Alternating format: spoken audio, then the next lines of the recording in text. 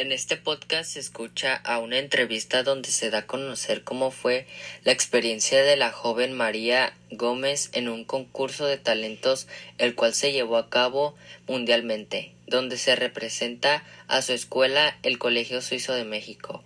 También nos contará qué y quiénes la impulsaron a participar en el concurso.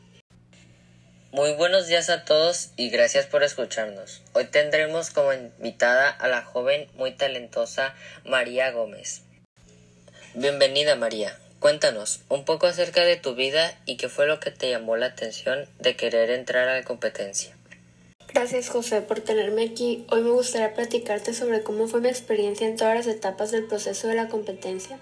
En ese entonces esta competencia fue anunciada en mi escuela invitando a todos a participar. ¿Tú estabas interesada en esto en cuanto te enteraste o fue difícil darse cuenta de la gran oportunidad? La verdad, no. Yo soy muy tímida. Sin embargo, todos mis amigos sí lo estaban.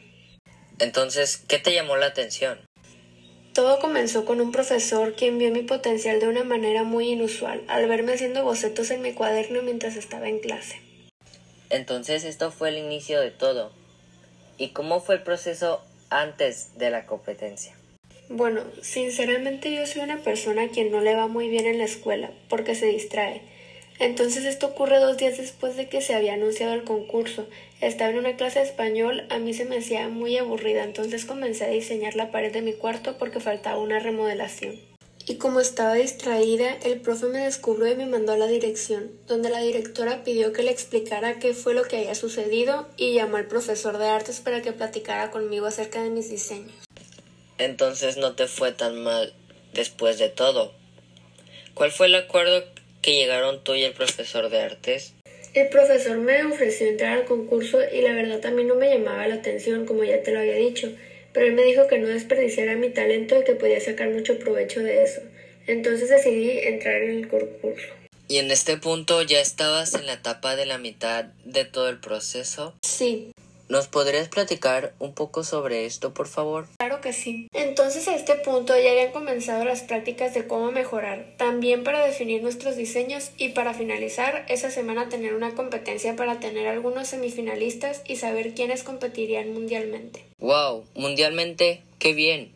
¿Y dónde se llevó a cabo la competencia? En Canadá. ¡Qué bien! ¿Y habías estado ahí antes o era tu primera vez? No. Me parece un lugar muy bonito del que me gustaría saber más y sus paisajes me servirían para basarme en hacer más arte. Por eso me emociona mucho también el ganar las competencias para semifinalistas. Pues sabemos que te fue muy bien, pero cuéntanos, ¿cómo te sentiste? ¿Muy confiada o nerviosa? Bueno, yo me sentía muy nerviosa porque era mi primera vez en una competencia demostrando mi arte, el cual generalmente era para mí solamente. ¿Y estabas confiada de tus diseños? Sí, aunque muchos de mis compañeros tenían muy buenos diseños y eran muy talentosos, no dejé de confiar nunca en mí misma. ¿Fue difícil para ti el proceso de realizar tu pintura? No, el proceso no fue muy difícil ya que tenía muchas ideas que me parecían buenas, pero se necesitaba mucho tiempo. Entonces, ¿estabas confiada el día de la competencia internacional? Para nada, me sentía muy nerviosa porque se me dio la oportunidad de conocer a los demás competidores antes del concurso y en verdad eran muy buenos, pero mi profesor me alentó y me apoyó diciéndome que yo tenía una identidad única al igual que todos y cada uno de mis diseños. ¿Me podrías decir para ti qué es la creatividad? ¿Qué creo yo que es la mejor forma de representar tu identidad? Para mí, la creatividad significa la capacidad de generar nuevas ideas o conceptos que producen soluciones originales y represento mi identidad plasmada en mi arte de la manera que soy. ¿Y qué podrías decirle a las personas que como tú dudan de su talento? Que sigan sus sueños, confiando en sí mismos sin importarles lo que los demás opinen y siempre pensando positivamente, rodeados de personas que aporten buenas vibras al ambiente sin negatividad. No podrías estar en lo más correcto.